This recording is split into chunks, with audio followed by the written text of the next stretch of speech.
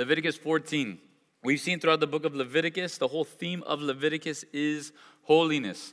What is holiness? It's being set apart from and being set apart for.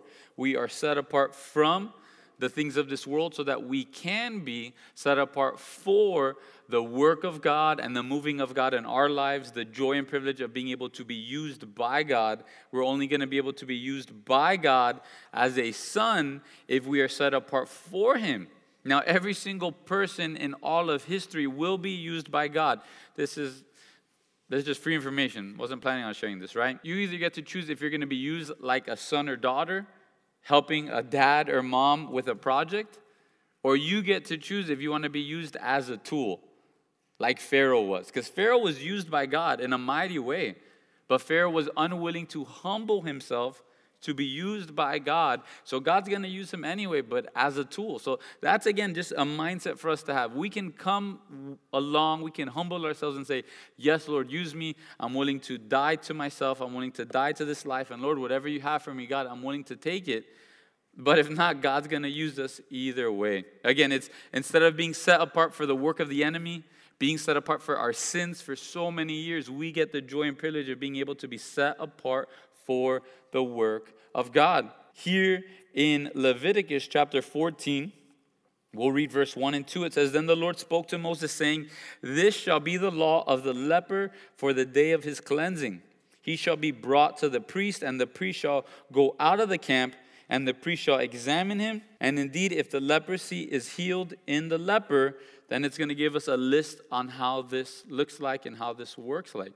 Again, we're being given here a ceremony and a ritual that a priest was supposed to do if someone was healed from leprosy. Question for us is, have we ever seen someone up until now within the book of Leviticus healed from leprosy? No, we haven't, right? We've seen Moses. God sort of freaks him out. Sort of love that story. God tells Moses, hey, put your hand inside your tunic. He puts his hand in his tunic, and he pulls it out, and it's covered with leprosy. He says that he freaks out. He's trying to run away from his own hand, right? Then God tells him, okay, put it back in your tunic. He puts it back in the tunic. It comes out and it's healed. We know his sister was causing drama and she got struck with leprosy for a little bit, but it was only for a moment and it was taken away from her. But again, within Leviticus, have we even been told it's a remote possibility for someone to be healed from leprosy? No, we haven't been shown that. We've just been shown how to figure it out, how to find it. So God here is giving Moses the details to a giant ceremony of what to do if an incurable disease gets cured.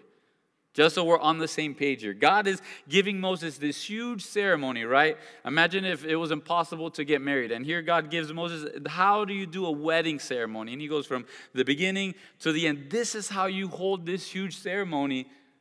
But there's no way to be healed of this. And if you remember, leprosy is a type for sin. It's a picture of sin. And there is no way for mankind to be cleansed of their sins. Or rather, there's one way, right? You guys know that way. Jesus is the way, the truth, the life. He's the only way that we can be cleansed of our sins. We looked at that when we were talking about the altar and the sacrifices, how all of mankind is trying to cover their sins by other means. But there's only one way to truly have our sins not only covered, but purged and cleansed and taken away, separated from us as far as the east is from the west. A couple of scriptures here, Isaiah 1, verse 18. It says, Come now, let us reason together, says the Lord. Though your sins are like scarlet, they shall be white as snow. Though they are red like crimson, they shall become like wool. Again, that's God's desire for each and every one of us. That's God's desire for every sinner, is to wash them and purge them of their sins. To take this red disgustingness that's covered us and make us white as snow. In 1 John chapter 1, verse 7 through verse 9, we could turn there real quick. Another New Testament demonstration of how God is willing to cleanse us. We finished up the last chapter with this same scripture. And this season seems like we're closing up every book, every teaching with this scripture. 1 John 1, 7 through 9. It tells us, But if we walk in the light as he is in the light, we have fellowship with one another, and the blood of Jesus Christ his Son cleanses us from all sin. If we say we have no sin, we deceive ourselves, and the truth is not in us. If we confess our sins, he is faithful and just to forgive us our sins and to cleanse us from all unrighteousness. Again, notice how God's word is using the same exact word here, cleansed. If a leper is ever cleansed, this is what you do. What do we need to have a friendship and relationship with God? Our sins need to be cleansed from us. We need to be cleansed. If not, we can have no relationship. We can have no friendship with God. Let's turn to Mark chapter 1, right? Before we dive into what this ceremony looks like. From what we find in Scripture, there is a handful of people that have actually gone through this ceremony. Mark chapter 1, and all the men that go through this ceremony are all alive during the time of Jesus' ministry. Mark chapter 1, we'll read a portion of Scripture there. I'm going to read to you a Scripture before we turn there, but Mark chapter 1. I'm going to read to you Luke chapter 4, verse 27. And in Luke 4, verse 27, it says, "And many lepers were in Israel in the time of Elisha the prophet, and none of them was cleansed except Naaman the Syrian." So here we have almost 2,000-3,000 years of history, and only one person has ever been cleansed of this disease. Now leading up until Jesus, his ministry, now there's a group of 10 guys that get healed, right? Sort of that scripture we always use for thankfulness, that scripture that we as parents always tell our kids, right? Be the one leper. Come back and say thank you for being cleansed, right? Come back and say thank you for what God has done for you. But here in Mark chapter 1, verse 40, it tells us, "Now a leper came to him, imploring him, kneeling down to him and saying to him, 'If you are willing, you can make me clean.' Then Jesus, moved with compassion, stretched out his hand and touched him and said to him, 'I am willing, be cleansed.' As soon as he had spoken, immediately the leprosy left him, and he was cleansed. And he strictly warned him and sent him away at once, and said to him, 'See that you say nothing to anyone, but go your way, show yourself to the priests, and offer for your cleansing those things which Moses commanded as a testimony to them.'" Again, the high priest should have had his mind blown away when he had lepers coming to him being cleansed, because they had never done it. The high priest before them had never done it. The high priest before them had never done it. So they're almost having to pull out the book of Leviticus and saying, "How in the world do we do this?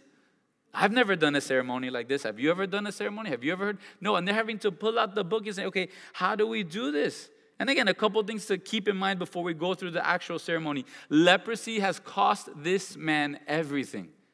It's cost him everything. Remember, he had to leave his own home. He had to go out of the city, go out of his home, go out of the city walls, and now live in a leper colony with a bunch of other lepers. He had to leave his family. Never got to see the bar mitzvah of his son. Never got to see his kids married. Never got to bury his parents because of his leprosy. Had to give up on all of his life. His identity became leprosy. Anytime he would have to go into the city to get something, anytime a normal person would walk around him, what would he have to yell at a distance? "Unclean, unclean, I'm a leper." Imagine what this man has been through for years, the pain, the agony, both physically, right? Many of them losing fingers and hands, many of them losing their noses, their ears, their toes, their feet. And it's simply a picture of sin. It's simply a picture of sin for each and every one of us. Hopefully we were once there. We remember the cost of sin in our lives, how it separated us from our family. It separated us from people that we loved. It made us miss out on big family events. It made us miss out on things that we cared about, that we loved, but our sin caused us to be separated from the things that we loved. It cost us everything. For some of us, our sin became our identity. Have you noticed that? The sins of our world, it becomes a person's identity. It's the first thing in their bio. Hey, this is the sinner that I am. And then have you noticed people who are sinners, when they're in their sin, they begin to proselytize other people in their sin.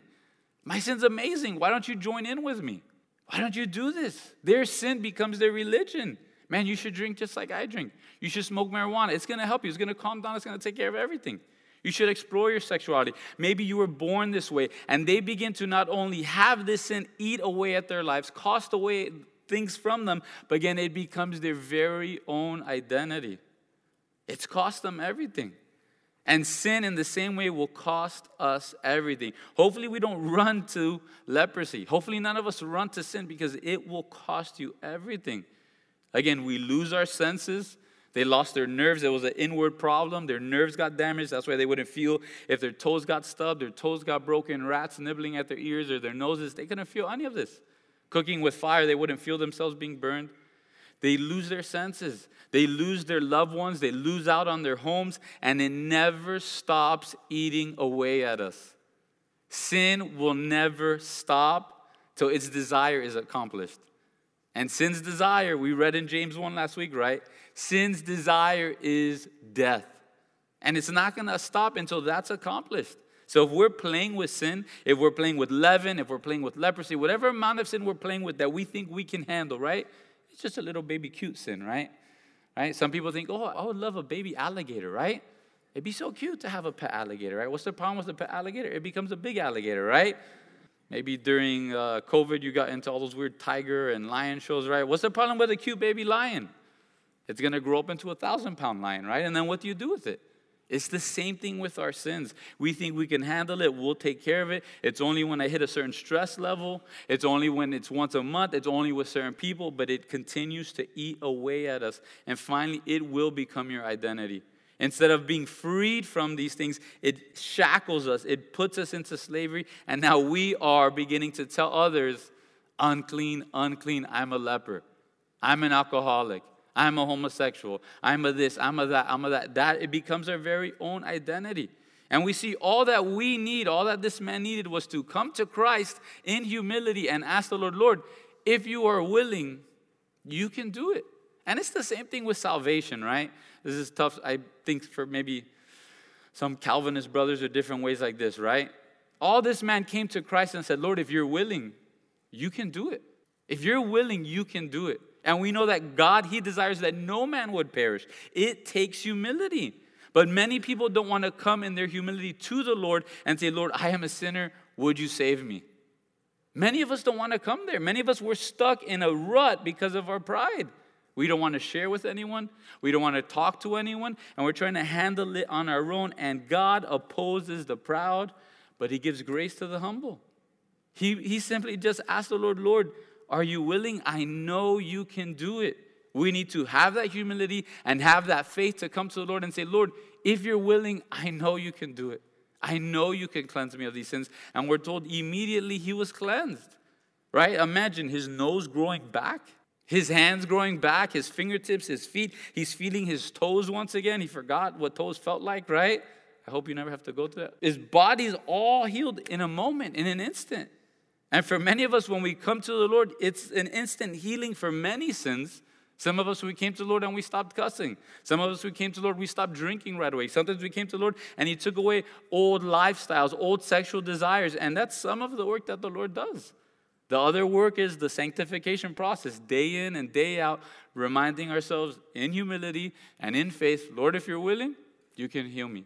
Lord, if you're willing, you can continue to take this from me. So now we go back to Leviticus chapter 14. We go to verse 3 here, right? Now you got to imagine, Caiaphas going through this whole ceremony. This man came to him. We read the last chapter. This man probably had been there at the temple maybe 5 years ago, maybe 2 years ago, maybe 10 years ago. And he said, yeah, man, I'm sorry. It's concave with a white hair and a red dot. Yeah, you got leprosy, right? Maybe it was on his head. They shaved the whole head except the one spot. Then they saw it keep growing. And they said, sorry, man, you got leprosy. Whatever the case may be. So now they're seeing the same guy except he's completely healed. He's completely whole. And now verse 3, we begin going through the ceremony. It says, the priest shall go outside of the camp, and the priest shall examine him. And indeed, if the leprosy is healed in the leper, then the priest shall command to take for him who is cleansed 2 living and clean birds, cedar wood, scarlet, and hyssop. And the priest shall command that one of the birds be killed in an earthen vessel over running water. Again, I believe this is interesting because the very first thing is the priest needs to go out of the camp. If we have family members that we love dearly and our relationship with them has been broken because of their sin, it may not be wisest to bring them into your home to see what sort of state are they in. Are they truly healed or not? Right? It's a difficulty as a church. There's been a few times where we have to have church discipline, and that's because of the sin in someone's life that they don't want to check out. And oftentimes we'll meet with them, but not during a service, not during what's going on, to see, Lord, is this real or is this not real? And then what does the priest do once they've gone outside of the camp, outside of the walls? They begin to examine the man. They begin looking at his arms, looking at his head, looking through, is this really healed? And we're called to do the same, right? Every believer and non-believer, what's the verse they have memorized, right? Judge not, lest you be judged, right? Every single unbeliever, they know that verse down pat, right? Judge not, lest you be judged. Yeah, we're not supposed to judge, but here it says examine. Examine. Look at the person's life. Have they truly been healed? Have they been cleansed of it? That's all the priest is doing. They are examining this man according to the word of God. And that's what we should do. Someone says they're cleansed. Someone says they're healed. Someone says, never again, I'm not going to do this. We should take God's word and we should see, okay, is their fruit worthy of repentance? What does fruit worthy of repentance look like? We read Psalm 51, we read through Scripture, and we examine that person through Scripture. We are called to do that. First examining ourselves, and then examining our brothers and sisters. So here we see this list for this party, right? For this celebration, if you would. Kind of seems a little weird, right? 2 sparrows, 2 clean birds, piece of cedar wood, right? We're not going to cook the birds or any salmon on it, but a piece of cedar wood, right? A piece of scarlet and hyssop. And the very first thing the priest is going to do is kill one of the birds inside of an earthen vessel, inside of a clay pot, inside of a vessel, a cup, a pot, a bowl that's made out of clay or rock or earthen vessel. So many things we're going to be gathering from here, right? We know that when Jesus Christ came and he was a baby, he was laid in a manger. That manger wasn't made out of wood. That manger wasn't geometrically cute and beautiful, right? If you go to Israel, it's literally a rectangular piece of rock, and they carved out an oval in it. And that's what our Lord and Savior was laid in, an earthen vessel. That's what he came into this world, not into a throne, not into a beautiful nursery, outdoors in somebody else's stable, being fed in the trough of the cows and of the horses, right? That's where our Lord is laid. And now there's 2 birds, right? One is killed with running water, and then the other one is still alive. And we're going to see what happens in a moment to that other bird.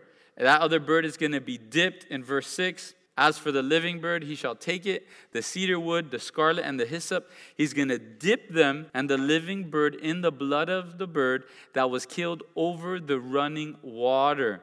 And he shall sprinkle it 7 times on him who is to be cleansed from the leprosy. He shall pronounce him clean, and they shall let the living bird loose in the open field. So we see 2 birds here, right? One bird is killed, and the other bird is alive. Why did that second bird get to live? Because the first bird died. That's the only reason the second bird gets to live. I don't know if they did eeny, meeny, miny, mo. I don't know what they did, right? But the only reason that second bird gets to live is because that first bird was put to death. Again, family, this is a picture of our lives if we've come to Jesus Christ as Savior and Lord. The only reason we get to live, the only reason we have eternal life, the only reason we have life in this life and in the next is because Christ died taking our place. That's the only reason the second bird gets to live. And the same is true for us. And I pray, I hope that we feel that, we sense that, we know that grief of what we deserve more and more. Let's turn to 2 Timothy chapter 2, verse 11 through 13. 2 Timothy 2, 11 through 13. It says, "This is a faithful saying, for if we died with him, we shall also live with him. If we endure, we shall also reign with him. If we deny him, he will also deny us. If we are faithless, he remains faithful. He cannot deny himself." Again, Paul here is encouraging his son in the faith, Timothy, in 2 Timothy 2:1, to be strong in the grace that is in Christ Jesus. He's encouraging him to be a good soldier, to run his race, to fight hard. And the encouragement, the reminder to young Timothy is saying, hey, if you died with him, we're going to get to live with him. If we've died to ourselves, if we've died to our flesh, the promise we have is that when he's comes back, right, in the rapture and takes us home, we get to live with him eternally in heaven. That's the promise. The promise is if we endure, if we make it to the end, right, if we finish strong, we're going to reign with him also. What's the scary part here? What's the warning? If we deny him, he's going to deny us. If we're afraid to speak about him to others, he's not going to speak about us. But what's the hope at the end of this? When we are faithless, he will remain faithful. Again, always crying out to God. If we messed up, turn back to him. Romans chapter 6, we could quickly turn there. Romans 6, verse 5. Romans 6, verse 5 through 8. This was our Christmas theme this past year. Romans 6, verse 5 through 8. It says, for if we have been united together in the likeness of his death, certainly we also shall be in the likeness of his resurrection. Knowing this, that our old man was crucified with him, that the body of sin might be done away with, that we should no longer be slaves of sin. For he who has died has been set free from sin. Now, if we died with Christ, we believe that we shall also live with him. Knowing that Christ, having been raised from the dead, dies no more, death no longer has dominion over him. For the death that he died to sin once for all. But the life that he lives to God. Likewise, you yourselves reckon yourselves to be dead indeed to sin, but alive to God in Christ Jesus our Lord. Again, family, friends, have you died with Christ? Are you dead to sins? Are you humbling yourself, picking up your cross daily, and following him? Saying, I don't live that way anymore. That was the old guy. That guy don't live here anymore, right? He has no residence in my heart anymore. Now, Christ and the Holy Spirit, they are the ones who live in me. Galatians 2:20, Paul says, I have been crucified with Christ. It is no longer I who live, but Christ lives in me. And the life which I now live in the flesh, I live by faith in the Son of God who loved me and gave himself for me. Again, that's what Christ has done for us. We are to be dead to our lives, dead to our desires, and saying, Christ, I am living for you. From here out, Lord, I am living for you. That's the way we should be living. Back to Leviticus, it says it was an earthen vessel over running water. If you remember, the law is clean, unclean. If you had the running water, right, that would be by a brook, by a creek, water that was not stopping. And if there's something dead in it, it would say it wasn't unclean because of the water happening. It also said it about a giant cistern. If you found one dead thing in there, it wouldn't be unclean. And this is, again, speaking of the death of Christ. Even in his death, he was still clean. Even in his death, he was sinless. He just bore our sins upon him, but he was clean. He was perfect through it all. Then verse 6, what happens to the living bird? He takes it. He takes the cedar wood, the scarlet, the hyssop, and he dips them and the living bird in the blood of the bird that was killed over the running water. Cedar wood, it was resilient against diseases, but it is also a picture of the cross. That our Lord and Savior was laid upon that tree. And we need to pick up our crosses daily and follow him. Some even think that the wood that they used for the cross was made out of cedar. Here it talks about hyssop. In Matthew 27, verse 48, many believe that the reed that was dipped in vinegar and brought up to the mouth of Christ was a reed of hyssop. We can turn to Psalm 51. And here in Psalm 51, David himself, in asking the Lord to cleanse him from his sins, he's looking at himself as if he was a leper. He was looking at himself, seeing what it's cost him, seeing the agony inside of him, as if he himself was a leper. And that's what sin does to us. Psalm 51, verse 7, there David, the psalmist, after sinning with Bathsheba, after living in the cover-up for about a year, it says, behold, you desired truth in the inward parts, verse 6. And in the hidden part, you will make me know wisdom. Purge me with hyssop, and I shall be clean. Wash me, and I will be whiter than snow. Make me hear joy and gladness, that the bones you have broken may rejoice. Hide your face from my sins and blot out all my iniquities. Create, that's out of nothing, Lord. Create out of nothing in me a clean heart, O God, and renew a steadfast spirit within me. Do not cast me away from your presence, and do not take your Holy Spirit from me. Restore to me the joy of your salvation, and uphold me by your generous spirit. Then I will teach transgressors your ways, and sinners shall be converted to you. Again, this idea of the hyssop here. So they take these things, they dip it in the blood of the bird that died, the blood mixed with water. We know Jesus, when he died, they pierced his side, and what came pouring out? Blood and water. Verse 7, what does the priest do? He's going to sprinkle it 7 times on the leper who's to be cleansed from the leprosy, and he's going to pronounce him clean. And then what does he take with that living bird? He takes him and he looses him, right? He throws him there out in the open field. What kind of a scene, what kind of a scenario was it for these men that their leprosy had cost them so much? As that sparrow flies away with the blood dripping off of it, fluttering away, and the white continues to shine more and more. Again, what kind of a picture is that for us? The death that Christ had to die for us that we may live. Do you get blown away at that fact? Do you ever sit down and think about it and meditate on it and begin to weep, saying, Lord, why would you look at a dead dog like me, Lord? I've done nothing to deserve this. Why in the world would you want to die for me and forgive me and put up with me, Lord? Again, the tears that must be running down the faces of these lepers, or now once lepers, right? Used to be lepers. And that's who we should be. If we've truly come to Christ, we are now clean. Those unclean things are dead, gone, done away with, and there's only one way to be cleansed, right? It's through the blood of Jesus Christ. Verse 8, now he who is to be cleansed shall wash his clothes. He shaves off all his hair and washes himself in water that he may be clean. After that he shall come into the camp and shall stay outside his tent 7 days. Making sure that it's actually true, right? That something doesn't pop up later on. Verse 9, but on the 7th day he shall shave the hair of his head and his beard and his eyebrows, right? Looking like a cue ball, number 8 there.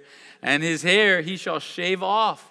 He shall wash his clothes and wash his body in water, and he shall be clean. What a picture of being born again. What a picture of being born again. All the old stuff this guy had was washed, clean, shaved away. Again, just 2 cents here. You don't have to do this, right? After every time you sin, you don't have to shave your whole body. That's not what we should be doing here. If that's what God's called you to do, we'll pray for you. When we see you, we'll know what happened, and we'll pray for you anyways, right? You don't have to do this. If God's calling you to do it, that's great. That's awesome. But again, being cleansed, being brand new. Looking like a baby all over again. No hair, bald, wrinkly, right? And that's how you look like when you're born again in the Lord. In 2 Kings chapter 5, that's where we see this man Naaman cleansed of his leprosy. And he was a big deal in the government. He was a commander of the army of Syria. And the only way for him to be cleansed was to dip himself in a nasty river, right? In the Jordan River. If you've ever been to the actual Jordan River, you get there, and it's as brown can get. And there's flies everywhere. There's flies flying in your face everywhere, and you got brown water, right? Brown water only brings one thing to mind, right? And you got this super brown water, right? And he says, why in the world would I dip there? His pride gets checked. And he says, I'm not willing to be cleansed. Elisha says, that's the only way you're going to get cleansed. He says, any other way. Show me any other way, through hard work, through this, through another river. I'll do it. And he says, there's only one way for you to be cleansed. And once Naaman humbles himself and he steps into the Jordan River in faith, and he was told by God through Elisha to dip himself 7 times. Again, you have this man full of pride. He's a commander of the army of the king of Syria. And he has to dip himself in and dip himself out. This is gross. Dip himself in, dip himself out. This is disgusting. Dip himself in, dip himself out. This is ridiculous, right? But on the 7th time, he's cleansed. His pride had to come down. He had to humble himself in faith, be obedient to the messenger. And it's the same thing for our salvation. Have to humble yourself, Come to him in faith and be obedient to the Father. Be obedient to Jesus. All that to say, 2 Kings chapter 5, verse 14, it says, so he went down and dipped 7 times in the Jordan, according to the saying of the man of God, and his flesh was restored like the flesh of a little child, and he was clean. Again, a picture of salvation. We are born again. The picture of this leper who's been cleansed, shaving his whole body, and now he's been cleaned, he's been born again. In verse 10, back in Leviticus 14, it says, on the 8th day he shall take 2 male lambs without blemish, 1 ewe lamb of the first year without blemish, 3/10 of an ephah of fine flour mixed with oil as a grain offering, and 1 log of oil. Then the priest who makes him clean shall present the man who is to be made clean, and those things first before the Lord, at the door of the tabernacle of meeting. And the priest shall take 1 male lamb and offer it as a trespass offering, and the log of oil, and wave them as a wave offering before the Lord. Then he shall kill the lamb in the place where he kills the sin offering and the burnt offering, in a holy place, for as the sin offering is the priest, so is the trespass offering. It is most holy. Then the priest is going to take some of the blood of the trespass offering. The priest is going to put it on the tip of the right ear of the man who's been cleansed, on the right thumb of his right hand, and on the big toe on his right foot. Right? If you got the King James Version, on your great toe, right? That's what it's going to say there, right? Verse 15, and the priest shall take some of the log of oil, and he's going to pour it on the palm of his own left hand. Then the priest is going to dip his right finger in the oil that is in his left hand, and he's going to sprinkle some of the oil with his fingers 7 times before the Lord, the number of completion.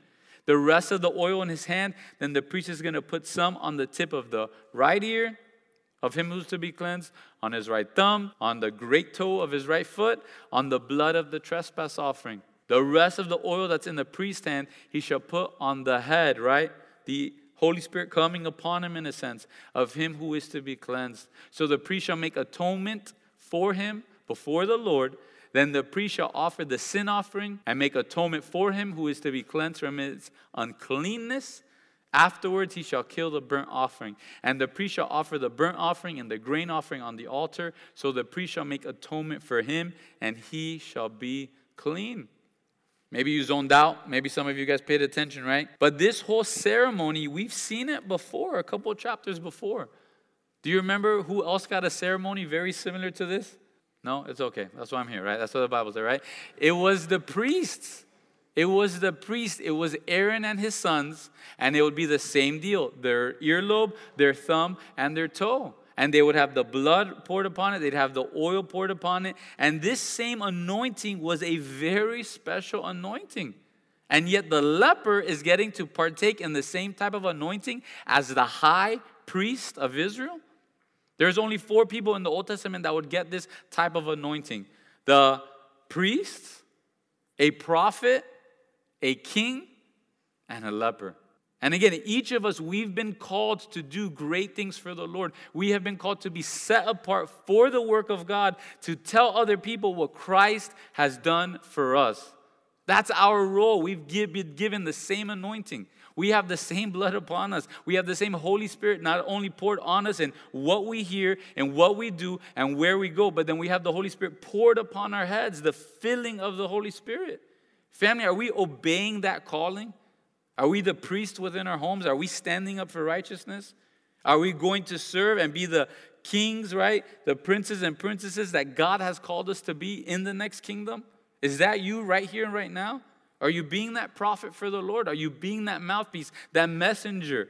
Is that who you are? Because that's what we've been called to do because of all that he's done for us. Are you grateful for what he's done for you? Are you grateful that he's cleansed you from those old habits? Are you grateful that he's cleansed you from those things you were once so addicted to that you had no way out of? How do we show him gratitude? By bringing him glory, by drawing other people to the kingdom, by being that leper that even though he tells us, hey, don't tell anyone, you just can't keep it inside. You have to tell other people about the Lord. Again, this was a special calling. This was a special anointing, and the same is true for us. Family, let's run in that calling. Let's run in that anointing. We were all once sinners healed by a miracle through the blood of Jesus Christ. Next portion of scripture, we don't have time to go through here. It's going to be the same exact ceremony But for the poor leper, I would have to think every leper is that poor leper because they have to be separated away from their homes without working for months or years. But it's going to tell us if he's a poor leper, he can give a smaller grain offering, and he can give a bird or two or one lamb instead of two. He can pay whatever he can afford. We're going to jump down to verse 32 and then keep going. It says, this is the law for one who had a leprous sore who cannot afford the usual cleansing. Again, our bank account does not determine if we're closer to the Lord or more far away from him. That's not what it's about. He opens the door wide for every single person to come to him. Verse 33, now we get the law concerning the leprous house.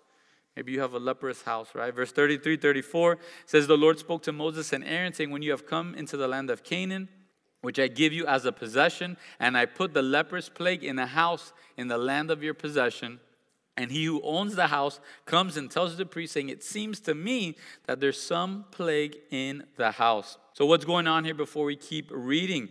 This is not only leprosy, but this could be fungus. This could be black mold. This could be different situations like that. You find mold in your house, and now you got to call people, got to demolish, got to clean, got to see what happens. That's what we're going to see here, and then give the reasoning why. Verse 36, the priests are going to command that they empty the house before the priest goes in to examine the plague, that all that is in the house may not be made unclean. Afterwards, the priests are going to go in, they're going to examine the house. He's going to examine the plague. Indeed, if the plague is on the walls and it's engraved with streaks, greenish or reddish, which appear to be deep in the wall, the priest is going to go out of the house to the door of the house, and he's going to shut up the house 7 days. They're going to close up the house 7 days and see what's going to happen with these reddish and greenish streaks in your walls, right? Verse 39, the priests are going to come again on the 7th day and look.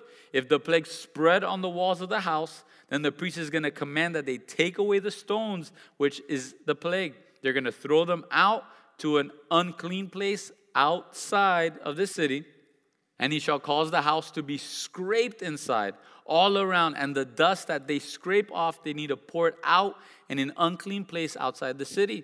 Then they shall take other stones and put them in the place of those stones, and he shall take the mortar and the plaster of the house.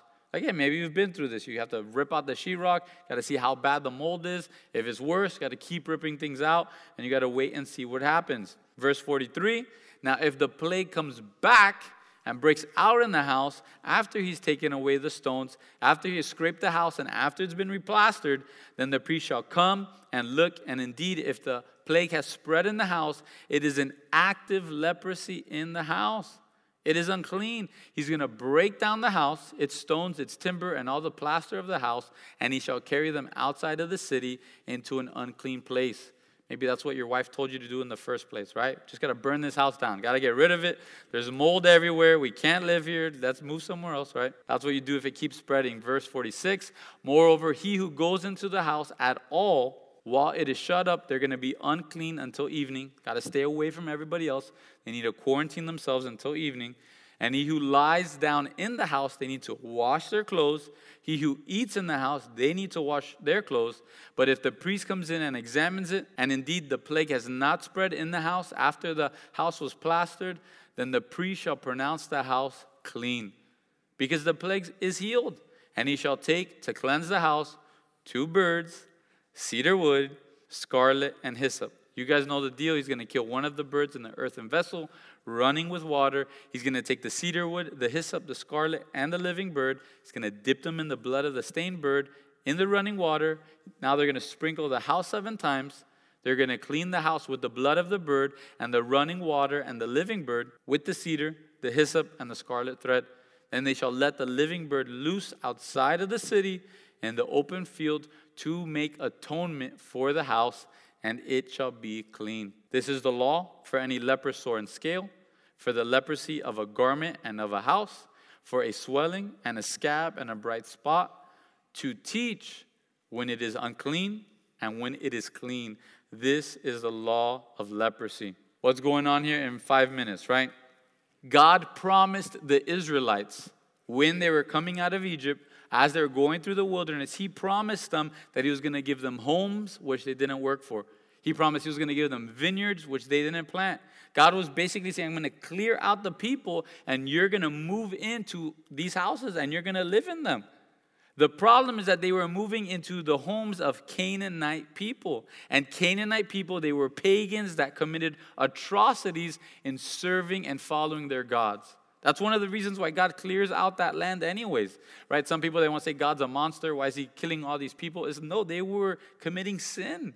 They were killing their babies. And one of the things that Canaanite people would do to ask for blessing from God upon their house is as they were building their homes, they would kill their newborn babies and put them in the walls of the house.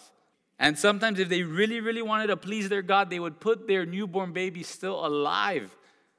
And as the house was being built, they would lay that baby in the home and continue to close up the walls and mortar and leave it there to praise their gods. So again, what God is doing here is he's saying you are not to live like the Canaanites. So again, you have a dead body inside of a house for months, for years. You're going to have mold. You're going to have different sicknesses. You're going to have different disgusting things growing there. So in a practical sense, if you have black mold in your house, you should probably deal with it, right? This is a very specific chapter for you to deal with something like that. In a greater sense, what is God calling every single one of us to do, especially the fathers here, the single moms here, the leaders of the homes? It's all in verse 57. We are being taught when something is unclean and when something is clean. And every believer here should be able to see what's on their television and say that's unclean or that's clean. Every believer here should be able to see what their kids are watching on the phone and say that's unclean or that's clean. The friends that are coming in the home, unclean or clean. That's what every believer is called to be able to do. That's what God is teaching us to do here. We need to be able to recognize when something's unclean and scrape it out of our house. Rip down the walls. Scrape it out, get rid of it, burn it outside, and live for the Lord. We are called to be a kingdom of priests for the Lord. We're not called to be a kingdom of Canaanites or undercover Canaanites.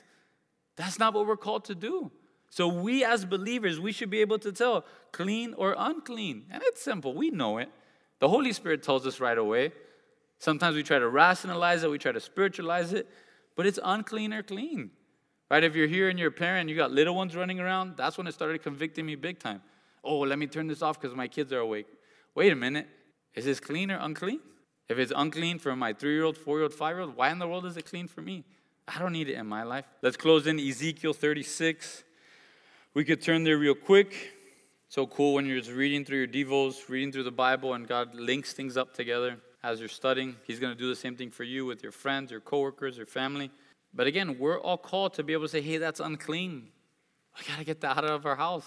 And again, as parents, maybe you've forgotten who's paying the rent, right? Maybe as parents, you've forgotten who's paying for the phone, who's paying for the internet, who's paying for the AC. There's no room for any kid here. You could blame me. It's okay, right? I'll take it. That's fine, right? Any kid to tell their parent, you can't see what's on my phone. You can't see what's on my iPad. You can't see what's on my computer. You don't have to know who I'm talking to or who I'm spending time with. The same is true for marriages. There shouldn't be any secrets between husband and wife. We're one body. The two, they become one flesh. I have no right, unless maybe you're working, there's a few guys here, I'm not going to say who they are so I don't get in trouble, right? They work for the CIA, they work for the government, they can't give their wife all their secrets, right? But for the vast majority of us, we should be an open book. Honey, of course you can check my phone. Of course you can check my internet. I have nothing to hide. We should have other people, right? Who is the person that was supposed to come in and examine the house? A priest from the outside. And the priest would come in and examine the house. We got to scrape this, got to tear that down, wait 7 days, let's see what happens.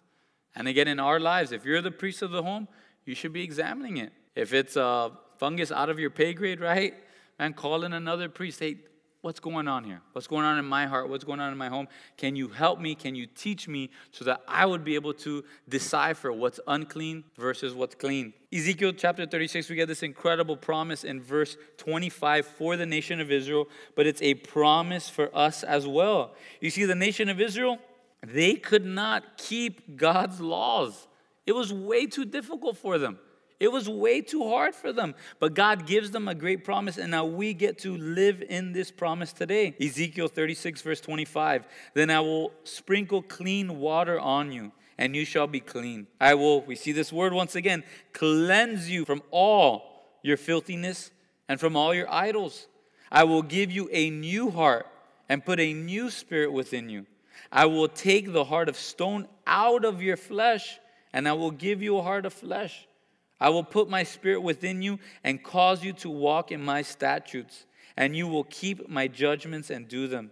Then you shall dwell in the land that I gave to your fathers. You shall be my people, and I will be your God. And maybe that portion of scripture was for you. You're trying to do this all on your own, and you keep falling. You keep failing in your own strength, in your own willpower. I'm going to do this. I'm going to get over this sin. I'm going to get over this difficulty. You got to humble yourself, come to the Lord in faith, and be obedient to the messenger. That's the only way we can be cleansed. But yet he promises us, if we do this, he's going to cleanse us from all our filthiness. He's going to take our old heart of stone and he's going to put a new heart within us. He's going to give us a new spirit. He's going to put all his statutes within our hearts, within our lives, that we would be able to do them. And he's going to deliver us, in verse 29, from all our uncleanness. Again, family, may we be reminded of what Christ has done for us.